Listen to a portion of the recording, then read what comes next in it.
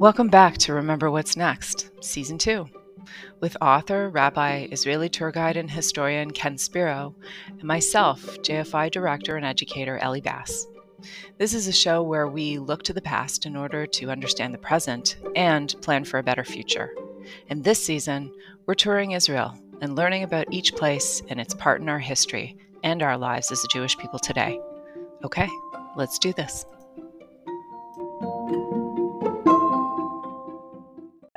Okay, so let's begin. Today we thought we would talk about, see what we could get to. We would start with, well, maybe let's decide which we should start with. We were thinking about Akko, Caesarea, and Haifa. So I figured we did Tel Aviv and Jaffa, so we should work our way out the coast. So going north, I mean, there's not that much to talk about in Ra'anana. Bless you, Ra'anana and Kfar Saba and those places. Those are new communities. But I figured the first really interesting place we hit is Caesarea. Okay, so another weirdly named place in Israel. So I'm very curious. Like named after a different Caesar. Right. So yeah. Okay, so let's dig in. Let's talk a little bit about the ancient history of the place. Let's talk about, how it transforms through the different eras. And then what is it now? And, I know people who moved to Israel and they moved near Caesarea. So what's there? What's the draw now? What does it look like? And what is it? Well, now this ancient Caesarea Maritima, which is the Roman period city of Herod the Great that we'll talk about in detail because it's such a fantastically interesting place. And then there's the modern city of Caesarea, which is just like right next to it. They sort of come together, which is really a town, not a city.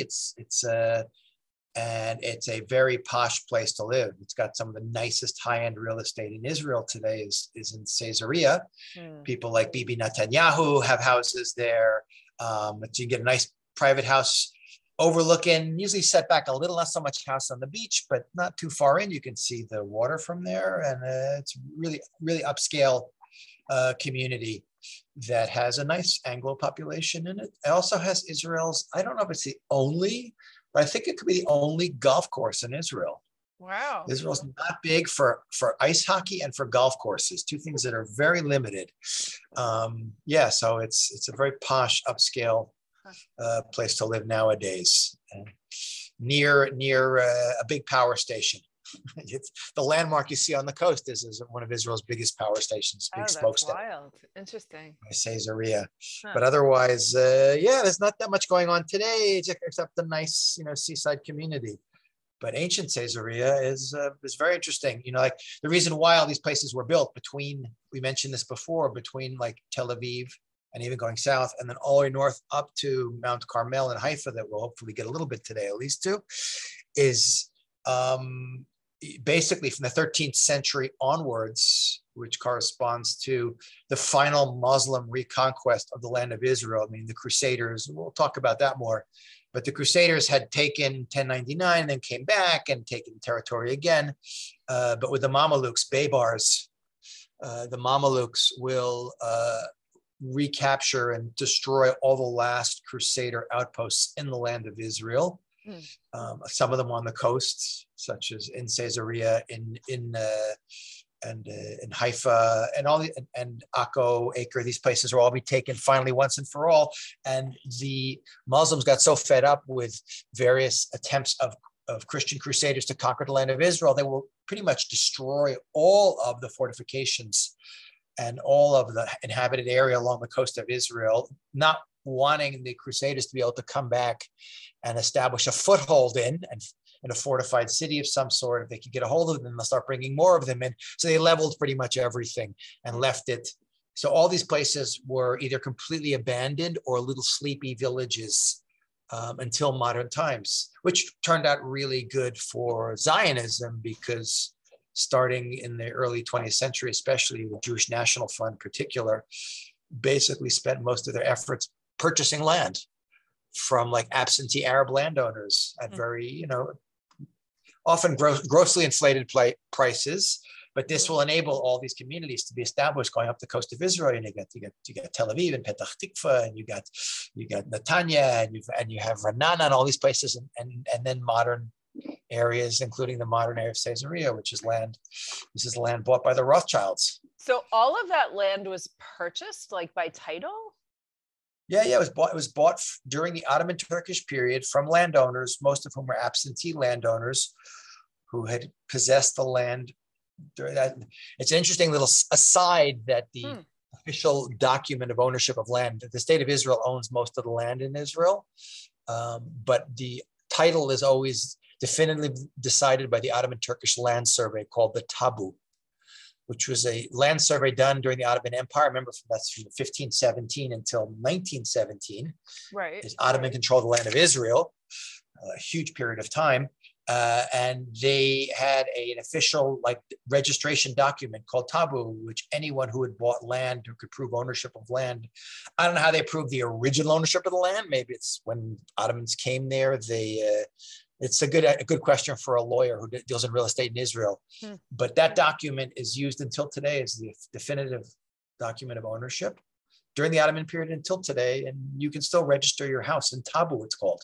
If you have a piece of land that you built on, state-owned land, for instance, or landless, not owned land, you can have it registered. So yeah. So that's this was so interesting. It's such an interesting thing to think about in terms of, the land disputes in that in those areas where it's this idea of occupation. But when you think that there's titles that actually say people bought this land, it was paid for, it was legal, it was, it's an interesting thing to even think about that these large cities and these large towns, somebody paid for that land and acquired it in a legal manner.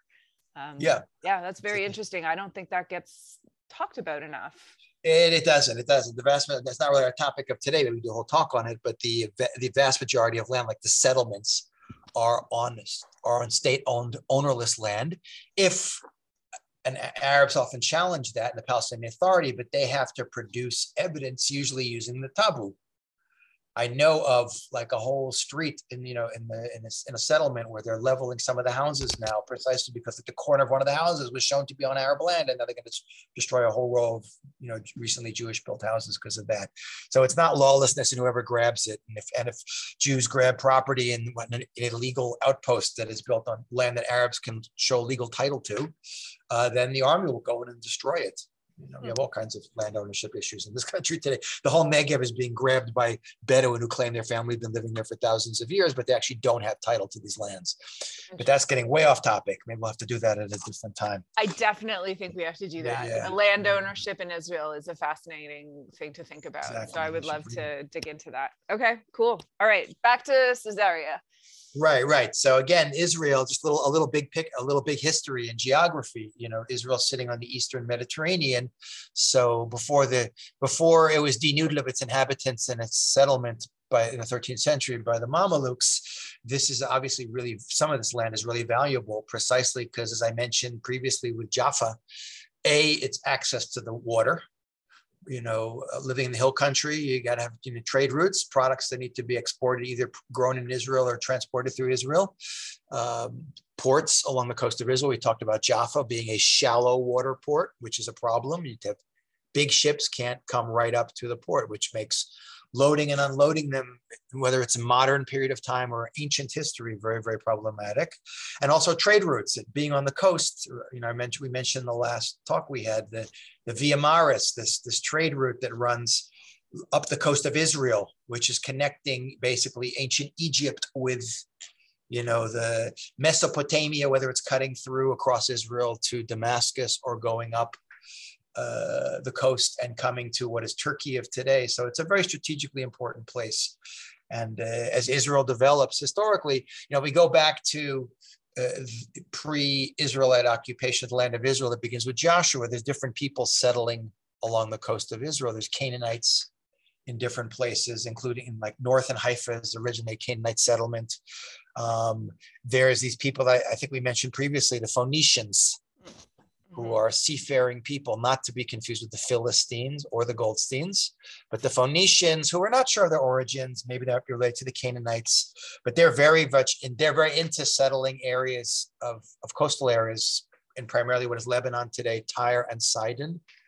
And the original area where Caesarea was built on was originally a Phoenician settlement. It's called like Straton's Tower, Straton, which I think is the Greek version of the Phoenician king of Sidon's name, which I think was like Sharshan or something like that. So initially, going back to the first inhabitation, pre-Jewish inhabitation of the area was some Phoenician area of settlement. And we see that the Greeks, during the Greek period of time, that the Hasmoneans will occupy that area. So there's going to be some small inhabitation of the area. The problem is it's not really a natural port. So there's limits to what you can do there. But it really takes off during the time of Herod the Great. And Herod is such an interesting person. We know there's a lot of Herods, by the way. It's a family name. Like people know Herod Antipas, who's his son, who was the Herod of the Jesus narrative, who's not the king of Israel, but the ethnarch of the Galilee, which is a lower level Roman appointed position after Herod the Great's time. But Herod the Great himself, who is of Edomite and Nabatean ancestry, who is put in power, he's not legitimate king of Israel. He's put in power by Augustus Caesar, who's the first real Roman Caesar. We're talking about in the last few decades. He rules from 37 to 4 BCE, but the Romans come to Israel in 63 BCE. That's when Pompey Magnus, who was the Roman general, who was kind of vying for power with Julius Caesar. And we know who wins that one. Caesar doesn't last too long, but this isn't the class on Roman history. But Pompey arrives to mediate a dispute between the last two surviving Maccabean great-great-grandchildren. And the Romans come to mediate, and the Romans don't mediate, the Romans just conquer and they stay. Right. And it becomes Roman territory, and all these different people end up killing each other out, all these Roman generals, Pompey and Caesar and Brutus and Crassus and Mark Antony and everyone. The last guy standing is Mark Antony. And the last guy standing is, Octavian, who becomes Augustus. He will make Herod his client king, because that's how the Romans like to rule. They prefer to have local rulers deal with the local day-to-day stuff. And as long as you paid your taxes and recognized Roman authority, the Romans more or less left you alone. So Herod is a fascinating guy. He is a person who is, I've been saying this for decades. He's a cross between Joseph Stalin and Donald Trump. So the Stalin side was he's very paranoid. Yeah, he was very paranoid, and anyone who's threatened by he killed, including his own family members, one of his wives, some of his kids, a lot of rabbis. And the Donald Trump side was he loved to build, and he loved luxury, and he loved glitz. Right. I was jokingly saying the gold toilet. If Trump had rebuilt the second temple, not Herod, it would have these big gold letters, TT, the Trump Temple, and a casino like down below before you enter. That's totally true. 100%. Right. So Herod embarked, but Herod loved to build. People build for his ego. He wanted to really convert. He wanted to make Israel, which is the eastern border of the Roman Empire in the Mediterranean. By that point, the whole Mediterranean is a Roman sea. It's pretty cool. The Romans controlled everything from Carthage, from Morocco, Carthage, which is in Tunisia of today, all the way through to Turkey, all the way through the northern, everything that's Greece and Italy and France and Spain. It was all Roman ocean. It's unbelievable what empire they had. And the biggest ports in the Roman Empire, this is, by the way, tremendous amount of stability.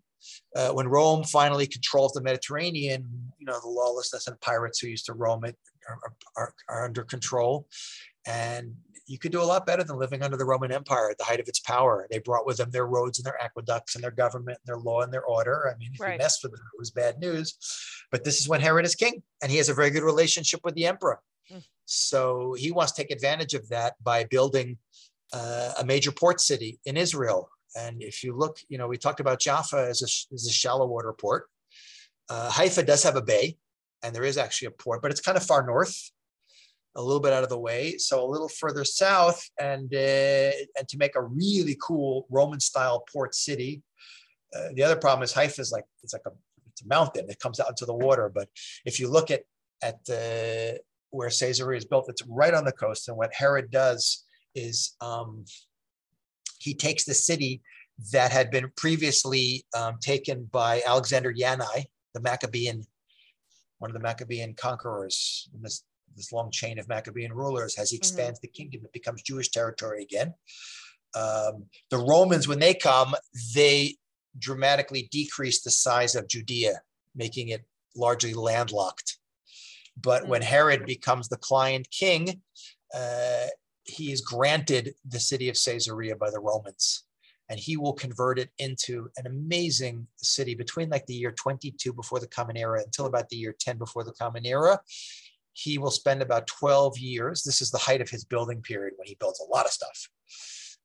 He rebuilds Jerusalem, he rebuilds the temple and Masada and Herodium. He went crazy, this guy. And Herod loved luxury and he loved security. So those combined to make some very impressive palaces and some very beautiful cities. And he was very practical. And so he decides Israel needs a real proper port. If we're going to be a major commercial and cultural center in the Eastern Roman Empire, we need to invest in our infrastructure. And this is before the Chinese came and were building, the belts and the roads, like they rebuilt the port. The Chinese just are rebuilding a port in Ashdod for Israel. But back then, Herod embarks on it himself. And what he does, and the problem is he needs a port feature. If you don't have a protected port, you're going to deal with currents and all kinds of storms and things. And if you want to have major ships being able to dock, you have to build a port. So he embarks on. So wait, what does that mean when you say port feature? Do you mean like a bay? Like it has to have you need a bay, and there's no bay there. Got it. And you also need depth. Right. Just to take a little boat up to the coastline is one thing, but a ship with a keel that's deep in the water with a lot of goods on it, you can't do it. So the Romans were genius engineering, and Herod brings some of the most really interesting engineering, the cutting edge building techniques that the Romans were using. Herod kind of gets first. He's using them as quickly. It's kind of like Israel getting the F-35s and all the latest American military technology. As soon as the American Air Force gets it, Israel's getting it next. Right. So Herod's getting it next. And Herod, taxed the Jewish people very significantly. Plus he controlled major trade routes, which is a source of income. Plus he had a lot of cash crops. You had wheat and you had dates and you had olives and you had, all this stuff is super valuable exports in agrarian society of the ancient world. And Rome needed a lot of stuff. Right. I think we mentioned that Egypt was the major source of wheat for the Roman Empire, exporting it across the Mediterranean to Italy. So a port was like super important. So the Romans figured out that first of all, volcanic lava placed in wooden frames underwater hardens into like cement blocks, which is kind of counterintuitive. So using that and like just giant stones, it's like, I remember reading this book about the building of the Brooklyn Bridge, how hard it was to put these pylons underwater. And this is thousands of years ago. He makes this gigantic jetty, this, quay going out into the water that is like 400. Josephus, the great first century Jewish historian who has a photographic eye, he gives us beautiful descriptions of Jerusalem, but he gives us tremendous descriptions of the effort that Herod puts into building the port itself, which goes like 400 meters out into the water. It wasn't just like a dock. It had a colonnade on it and piers and everything. And then he builds, and of course he has the entrance to the port in the northern side to protect it from the currents coming from the south. Huge port. He builds this towers on either side and this huge lighthouse, which is mimicking the lighthouse in Alexandria in Egypt, this beautiful lighthouse, which had like a fire at the top, like a lighthouse of today. So you could see it in the dark. Wow. And when he finishes building this port, it's as big as Ostia, which is the main port outside Rome, or Piraeus, the main port outside Athens. So now Herod has built a port that rivals the biggest ports in the Roman Empire at the height of Roman power. It's an amazing commercial feat. Wow. Which brings a huge amount of goods into Israel. Now trade has become a huge thing. And this is the gateway to the Eastern Roman Empire and to things further east, to places like Damascus. Is that port still visible today? Is it still there? Very little of it is left. And the other thing he does is, of course, he doesn't just build ports. Herod likes cities. And so he builds a walled city. Obviously, there's not the part facing the ocean is not, the Mediterranean is not walled, but the rest of it is walled. And he makes it a real Roman city. When Herod rebuilds Jerusalem and expands it, primarily he knows that it's basically going to be a Jewish city. He puts Greek Roman features in the city, although to a much less extent, because the major focus of Jerusalem is going to be the temple. It's the political and most importantly spiritual capital. Right. He does build a beautiful palace, that we talked about at Jaffa Gate, what's today David's Citadel, which has nothing to do with King David, is the northern end of his 300-meter long giant palace. Because everywhere Herod built, he wanted the luxury and he wanted the security. So he's always going to build it in the most strategic, safest place. That's the top of the old city. Masada, he builds it on the cliffs, hanging out over in Caesarea. He will build another palace. He had a lot of palaces. I don't know how much time he spent in all of these places, but he had a lot of them. Right. He builds a palace going out into the water, which is really cool. First of all, very secure, which means on three sides it's water. With a 180-degree view, like Masada, the northern part of Masada is just facing up the Jordan Valley. 180-degree view, tremendous privacy, tremendous security. There's no one can get to it except from the inside of Masada itself. Natural air conditioning, beautiful place. Its own private bathhouse. Wow. Multiple tiered palace. You go look at Masada, recreations of Masada. In Caesarea, he builds this out into the Mediterranean with a swimming pool out in the Mediterranean. At the western tip of his palace complex. So very secure, very luxurious, very beautiful. And it gives him what he wants: luxury. He can show it off to all of his high-class guests, and a lot of security. But he also puts in the city all kinds of really interesting features, like a Roman city. First of all, the city was named after Augustus. And he called it Sebastos, which is the Greek word. Greek, remember, was the lingua franca, the international language of the upper class of the Mediterranean. Is not Latin, it's going to be Greek. And in the Middle East, it was Greek and Aramaic were the spoken language at this period of time. So he names the city Caesarea Maritima after Augustus Caesar, Maritima, on the sea. But it's called Sebastos, which is the Greek version of Augustus, which means grand or great. He built a huge temple to Augustus. You can still see the foundations of it in the city. This is the same size as the temple in Jerusalem. The platform was much smaller, but the actual building was huge, like Greek Roman temple with a statue of Augustus in it. Just shows you how complex Herod is. In the Roman city, he's got because Roman emperors were worshipped as when they were alive as gods. You got to build it. It's a great way. And of course, he's my patron. I got to flatter the guy. He builds a beautiful theater, a theater, which is a half-circle theater, which you can still see today, which is largely reconstructed. That's sat between 4,000 and 5,000 people. And where is that exactly? It's the south. It was actually built outside the wall of the city. Wow. But you can still see it today, and they do concerts in it. It's missing the scanophons, the big backdrop that Roman theaters had. A backdrop that was acoustically to direct the sound in. But it's a gorgeous theater, one of the most beautiful ones built in Israel. Nothing, much smaller than a lot of other theaters that you see in the Roman world, but 4,000 or 5,000 people in a theater is unbelievable. He also built. He had a huge bathhouse. That's a classic feature. This was the Romans took a lot of features from the Greeks and incorporated into their city planning and their culture. So there's a massive bathhouse. And one of the most impressive things he built in the city is a giant hippodrome, which is for horse racing, which you can't, most of it is gone. Bits of it are left. Even some of the fresco is still left on it, but it's hundreds and hundreds of meters long.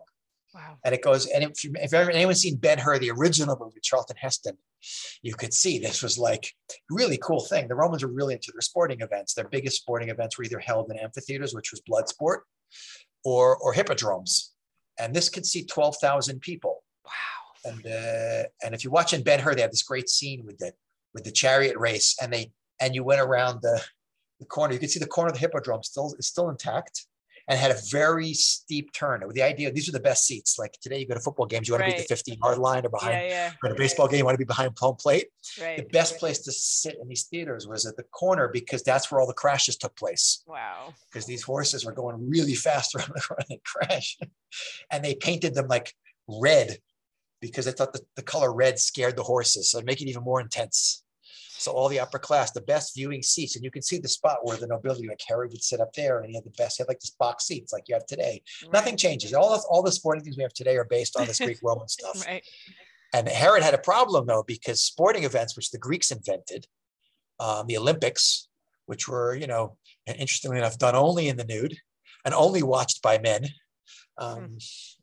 But when Herod wanted to lure, the Romans took up these sporting events too. They were a huge way of keeping people entertained, keeping people pacified, bread in the circus, give people carbs to fill them up, and give people flat screen TVs and beer, and they don't riot. Where would the world be today without televised sports and alcohol and like pizza and wings? A lot more violence. So this is exactly, the Romans did the same thing. The problem is Herod had to lure, you wanted to lure top athletes in. You have the you got great big tennis tournaments. Certain tournaments draw the best guys. So Herod, Josephus mentions that Herod invented a second and third place for probably an invention, because Greeks only had first place. There's only one champion. Right. But if it's second and third place, that means there's more trophies and more honor to be spread around. So more people will come and compete. So his way of luring people into the city. So when he finishes building this city around the year 10 BCE, he has made an incredible piece of architecture, an amazing piece of engineering, a huge commercial center for the land of Israel. And the Romans will use this city, Jerusalem, and it was Jewish territory. They'll maintain a Roman garrison in Jerusalem. Herod builds a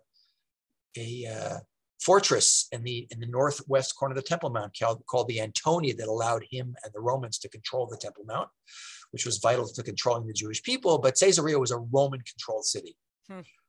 And even after Herod dies, it'll be the central Roman administrative center of the land of Israel.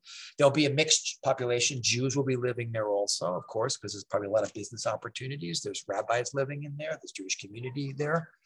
But this is going to be in the Roman center of the land of Israel. And it's interesting that it's viewed by the Talmud and the rabbis as the source of like the Roman footprint in the land of Israel, like the most spiritual. Once the Romans are gone, why does it keep that name? Like, how come that's not changed at some point? Well, the name. Well, first of all, the Byzantines will inherit. It's going to be a city for like 500 plus years, 600 years. It's going to be various controlled by Romans and then Roman Christian Empire.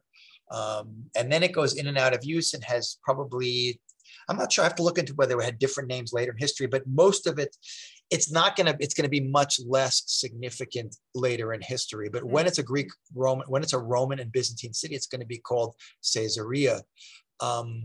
It's even interesting, the Talmud talks about in Megillah, I believe, tractate Megillah, talks about Caesarea and Jerusalem. It says if someone tells you that Jerusalem is standing and Caesarea is fallen, you can believe them. If they tell you that Caesarea is standing and Jerusalem is fallen, you can believe them. They tell you that both are standing or both are fallen, don't believe them.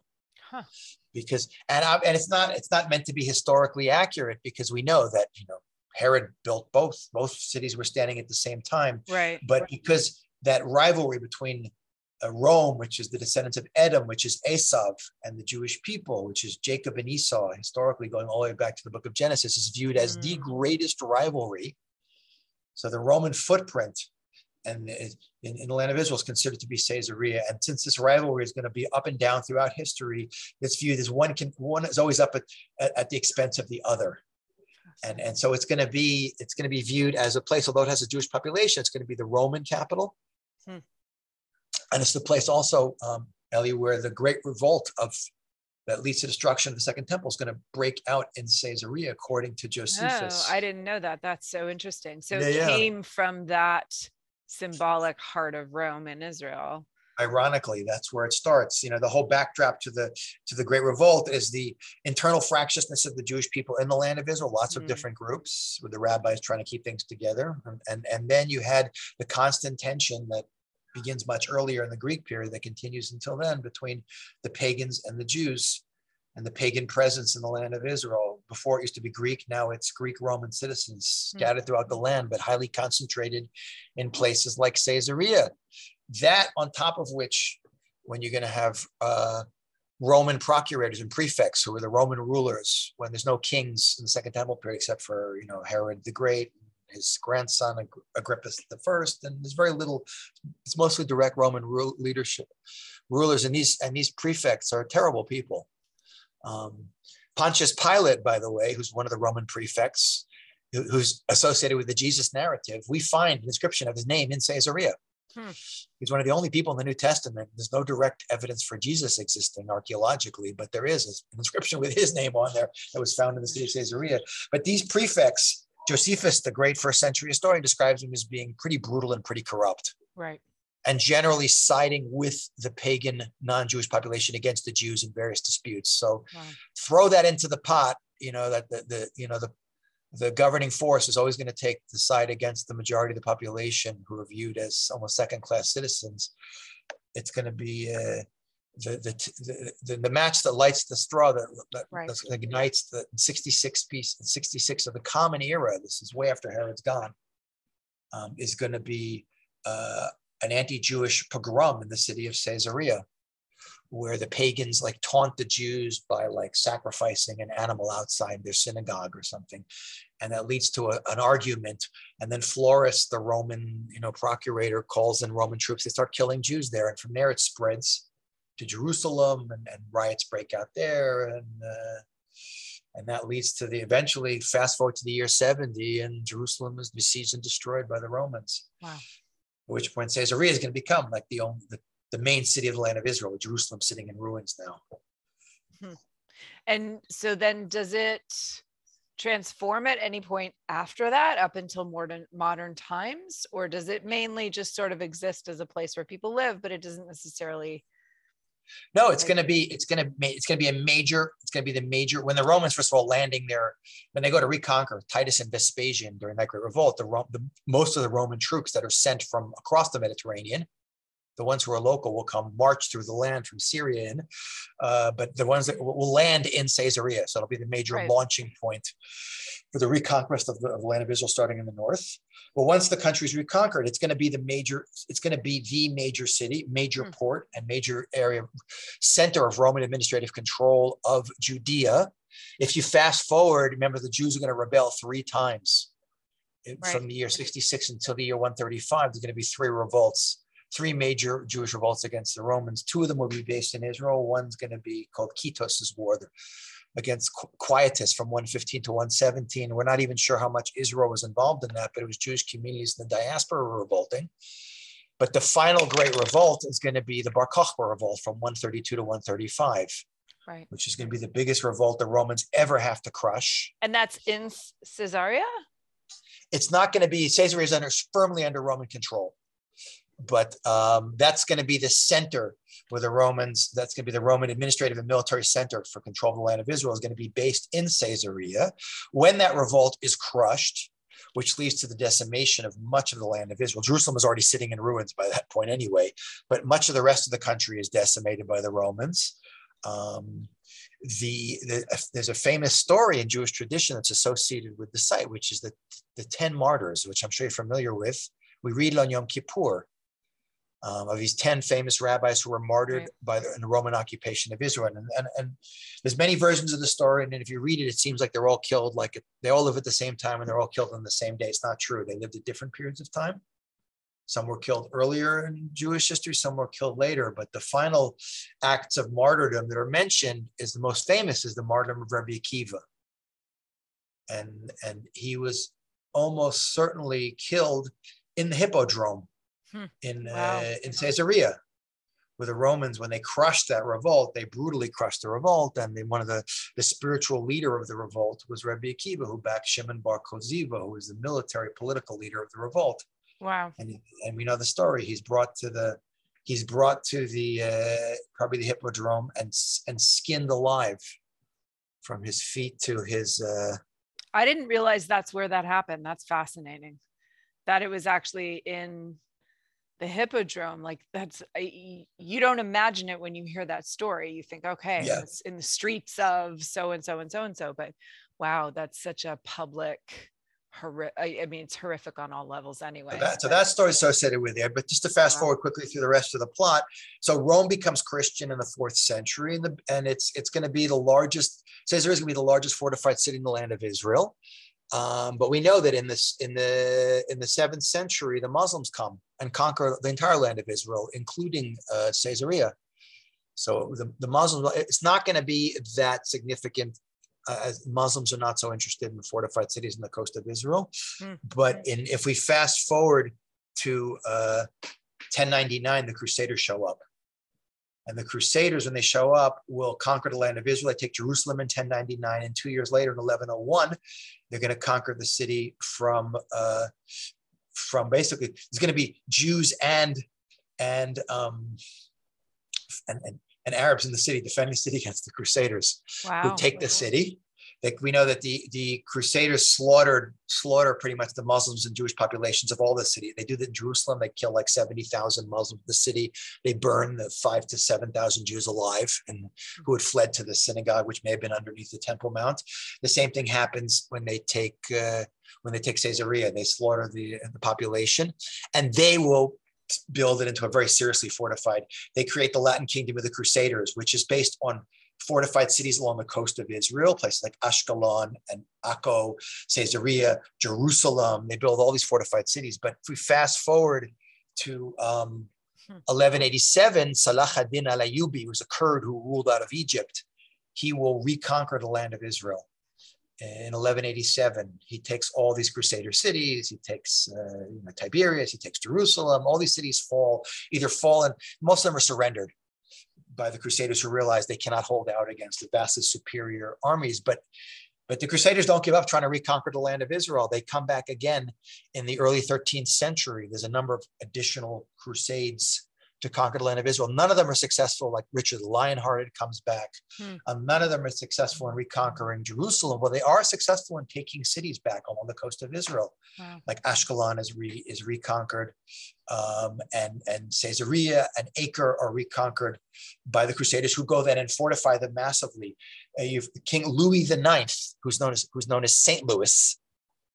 Anyone who's deified by the Catholic Church, generally medieval period, was a vicious anti-Semite. Right. He's the guy who burns cartloads of the Talmud in Paris in the 13th century. They put the Talmud on trial. So St. Louis wasn't such a saint from Jewish perspective, but he'll spend several years in the land of Israel, and he will spend a lot of money fortifying cities like Caesarea. And today, when you go to Caesarea, you can see the port is basically all silted over and gone. That jetty that was built by Herod is completely gone. Wow. The problem with ports, once you wash away the breakwater, they silt up. The sand builds up on the port, and it's pretty much gone. And what used to be where the ships came in is now solid land today. You can see the place where the temple for Augustus was built. You can see some later construction there. A lot of the features, like the amphitheater and the theater, are still standing.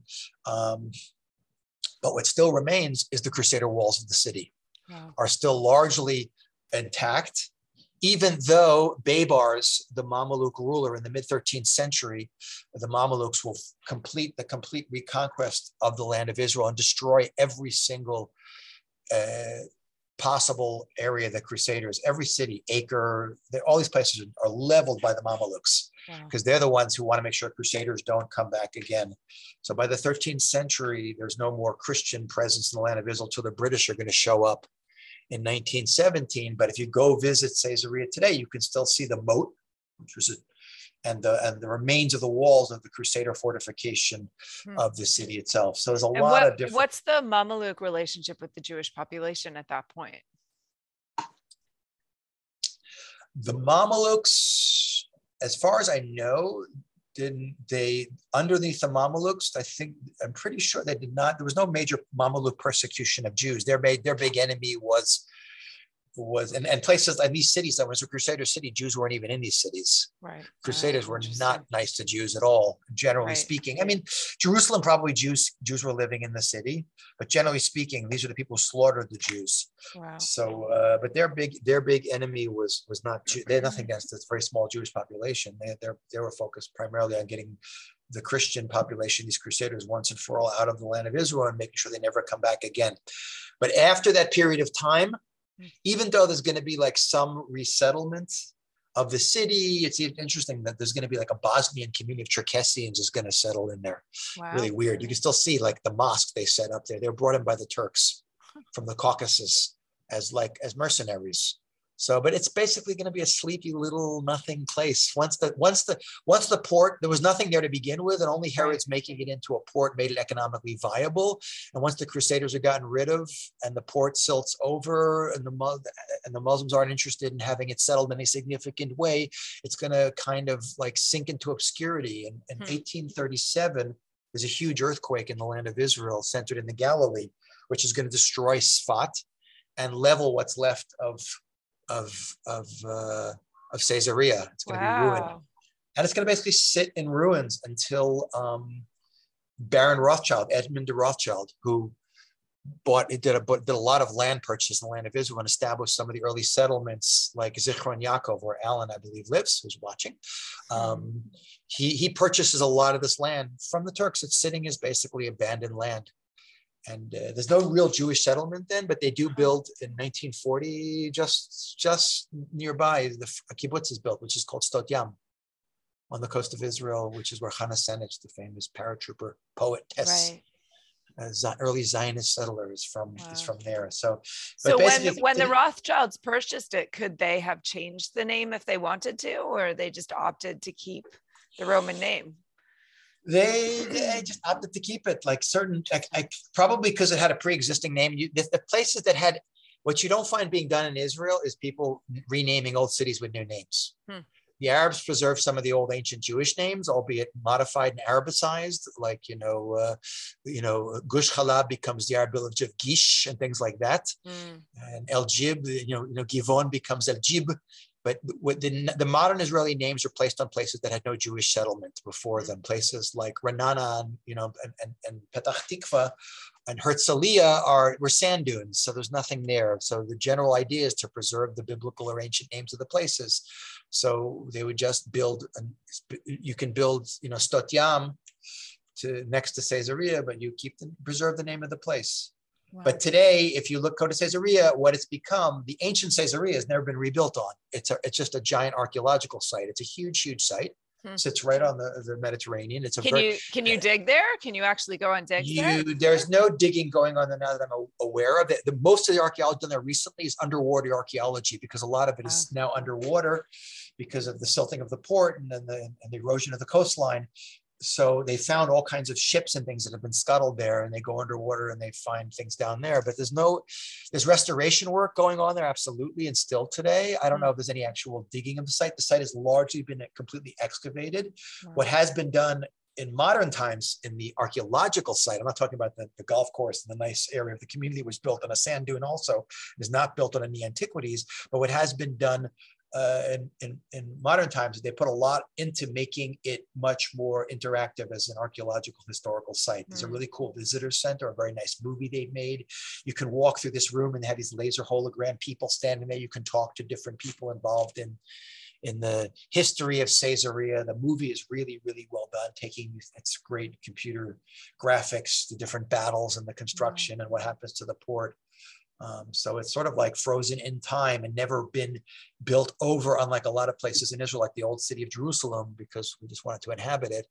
We just built around it and left it as is. And there's all kinds of cool Jewish settlement up and down the coast. But then the main ports in Israel will move on and become the north of, we didn't get to Haifa at all, but Haifa and especially Acre will become the really big port cities of Israel after that until modern times. And even till today, Haifa is one of the big, really main industrial centers and biggest port, along with Ashdod in Israel. So Haifa is an interesting city. So I think maybe what we'll do is let's take a look next week. We can look at either Haifa or Akko, but Haifa is so fascinating just in terms of the population even there now. I think would be super interesting. So the high capital. Yeah, it's fascinating. So fascinating. So next week, let's pick it up again and we'll do Haifa and we'll look at Akko.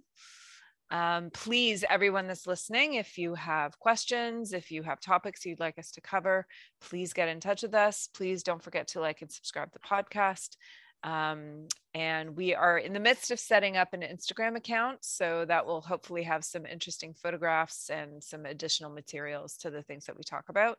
And Ken, you recently discovered that you actually are on Instagram. So If you want to find Ken Spiro on Instagram and follow him there, you can also do that. So yes, correct. He's digging on social media and look what he found. You have to get me to post. You have to get me to post more stuff on there. Correct. We're working on it. So thank you everyone for joining. Thanks for joining us on Remember What's Next. If you would like to get more resources and information about Rabbi Ken Spiro, please check out his website at www.kenspiro.com. If you have a question or an idea for a topic, please email us at rememberwhat'snext@gmail.com.